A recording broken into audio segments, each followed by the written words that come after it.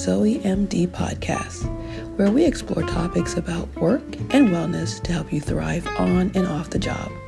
Join me, obesity medicine physician Dr. Michelle Johnson, to learn the science behind getting well and staying well. This podcast will focus on navigating the health challenges of the workplace, reclaiming control over your health, and living the complete life you desire. Today, our guest is Dr.Cheruba. She is a board-certified OBGYN and fellowship-trained minimally invasive surgeon. She has a passion for treating women with fibroids and offers them the latest medical and surgical treatment options. She is well-versed in vaginal, laparoscopic, robotic, and open surgical techniques. Outside of medicine, she enjoys hanging out with her family, swimming, and playing tennis. You can find her at www.thefibroiddoc.com. Please welcome Dr. Cheruba. Thank you so much for having me. And sure, so I am I'm a board certified OBGYN and fellowship trained in minimally invasive surgery. So, as I finished my OBGYN residency, I really found myself gravitating more towards surgery. And so I did this fellowship in Brooklyn, New York, where we operated on a lot of women with fibroids. And so over those 2 years, I did a lot of these cases, and it really sort of became my niche and my passion. So that is something I focus on today, as I am an attending out here in Oakland, California. And I have a busy surgical practice, but I really enjoy taking care of women with fibroids and treating them, both with medical and surgical options. So thank you so much. So you mentioned fibroids. I think we hear a lot about fibroids, but what exactly are fibroids? Yeah, so fibroids are tumors of the uterus. And, when people usually hear tumors, they get worried. Oh my goodness, is it cancer? The good thing is fibroids are mostly benign. 99.999% are benign. So they are not dangerous. They are smooth muscle tumors of the uterus, and they can occur in various places in the uterus, sometimes inside the cavity of the uterus, sometimes in the wall, sometimes kind of hanging right outside the uterus. And they can, cause all sorts of symptoms. But essentially, that's what fibroids are. And a lot of women don't even know they have fibroids. It's sort of discovered in their doctor's visit, on an exam, or if they start to have symptoms such as bleeding and pain and pressure. Oh, okay. And typically, what is the age range that you may see a fibroid?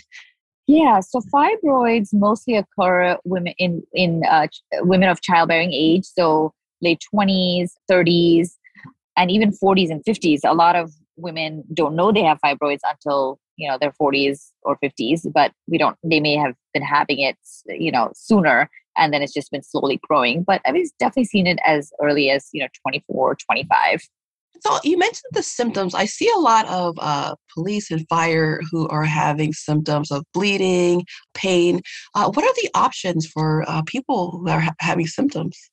Yeah, that's a really good question. And it all depends on how much it affects your quality of life. Now, some people don't know they have fibroids, and because they don't have any symptoms.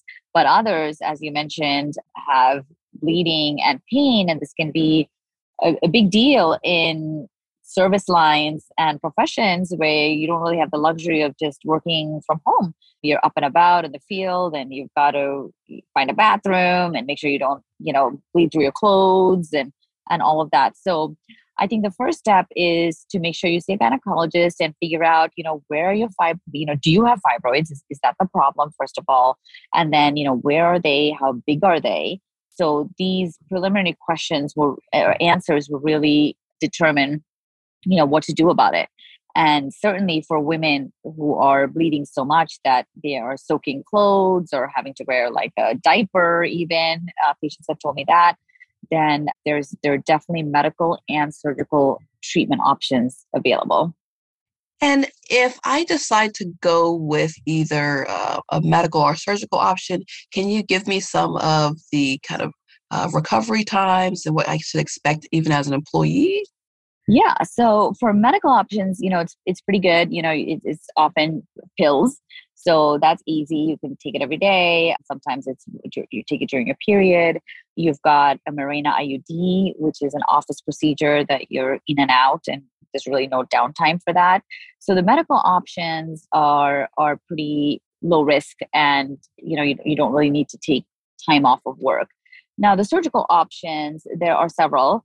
And mainly, I'm going to break it down into outpatient and inpatient. So, outpatient procedures are those that are done in an outpatient setting, which means you go home the same day. So, a couple of hours after surgery, you're home. So, for those, the downtime usually is about anywhere from 2 to 3 days because you want to take a day off just to recover from the anesthesia. I usually tell patients, okay, if you're having surgery today, just take tomorrow off. But other than that, after that, you're good to go. If you're having an inpatient procedure, more like where your abdomen is being opened up in order to take out fibroids, if you're doing it, which is called a myomectomy. So if you're having a myomectomy, or if you're just done with fibroids and you never want to experience these issues again, if you're having a hysterectomy, then you're looking more around 6 to 8 weeks of recovery time. So yeah, a lot of times patients have to plan this out. They'll come and have a consult with me, and then they'll say, okay, this is what I want. And then they have to talk to their employer and figure out when they can take that vacation time. And it really depends on what you do for work. So if you're in the police or if you're in the fire department, obviously you're really active and using your whole body. And in that case, you're really looking at the full recovery time of 6 to 8 weeks. But if you're somebody who can work from home, works in a computer, things like that, then a lot of times patients will go back even in 2 weeks because they can just work from home and they're not physically exerting themselves. So it really depends what you do for work. So the options that I have as an outpatient, what are the procedures? So there's a few now. So with outpatient procedures, we've got a myomectomy, which is removing fibroids, but we can actually do that through the vagina and through the cervix, and just taking care of shaving off the fibroids that are inside the cavity that are usually the big culprits for heavy bleeding. So luckily, that's an outpatient procedure that can be done, within an hour or so. We also have the endometrial ablation, which is where we circulate some hot water in the cavity and kind of burn the lining of the uterus. And that's about a 15-minute procedure. And so that'll stop a lot of periods and or reduce the bleeding greatly. So that's a really good option too for patients. Sometimes I'll add in the Mirena IUD insertion with either of those procedures because you're already in the operating room and you don't have to go through the discomfort of that insertion in the office. Whereas in the operating room, you're already, you have the sedation, you're already under. So that can also be an option. That's another one that we do often. Oh, thank you. So It's really, and you also mentioned the kind of the inpatient would be also the myomectomy and then also hysterectomy is an option. Yes. Okay. So those are the two big surgeries that we do inpatient. And when I say inpatient, not all of the time do you actually have to. They're the bigger procedures, but depending on how you do, I often send patients home the same day, even for that procedure. So even if you have a hysterectomy, you can go home the same day. We have different ways of doing these surgeries. Traditionally there's this big incision, this big cut that you undergo. And obviously if you have that, you can't just walk out of the hospital that day. You're staying in the hospital for 2 or 3 days. But most of my surgeries, I do laparoscopically or robotically. And so if I do it that way, then a lot of times patients will go home the same day or they'll stay one night. Some people prefer to stay one night at the hospital. They just feel more supported, more help. And sometimes people react poorly to anesthesia. And so they tend to have some nausea. So just to kind of combat all that, they just prefer to stay over one night. But it's a much quicker, discharge than if you were to have an open procedure. So thank you so much, Dr. Cheruba. I am so grateful that you're able to give us some options that we could do to help with people who are having these symptoms. How can people connect with you? Yeah, I would love to hear from folks who have fibroids or who have more questions about it. You can find me at www.drcheruba.com. thefibroiddoc.com. And I do have a YouTube channel, The Fibroid Doc. So if you subscribe to that, I put out weekly videos on various aspects of fibroid care, and also my Instagram channel at The Fibroid Doc. So make sure you follow me there for latest information on fibroids and gynecologic, hot topics. Thank you so much. Everything will be in the show notes. And thank you so much, Dr. Cheruba, for coming on. You're welcome. And it was really a pleasure. Thank you for having me.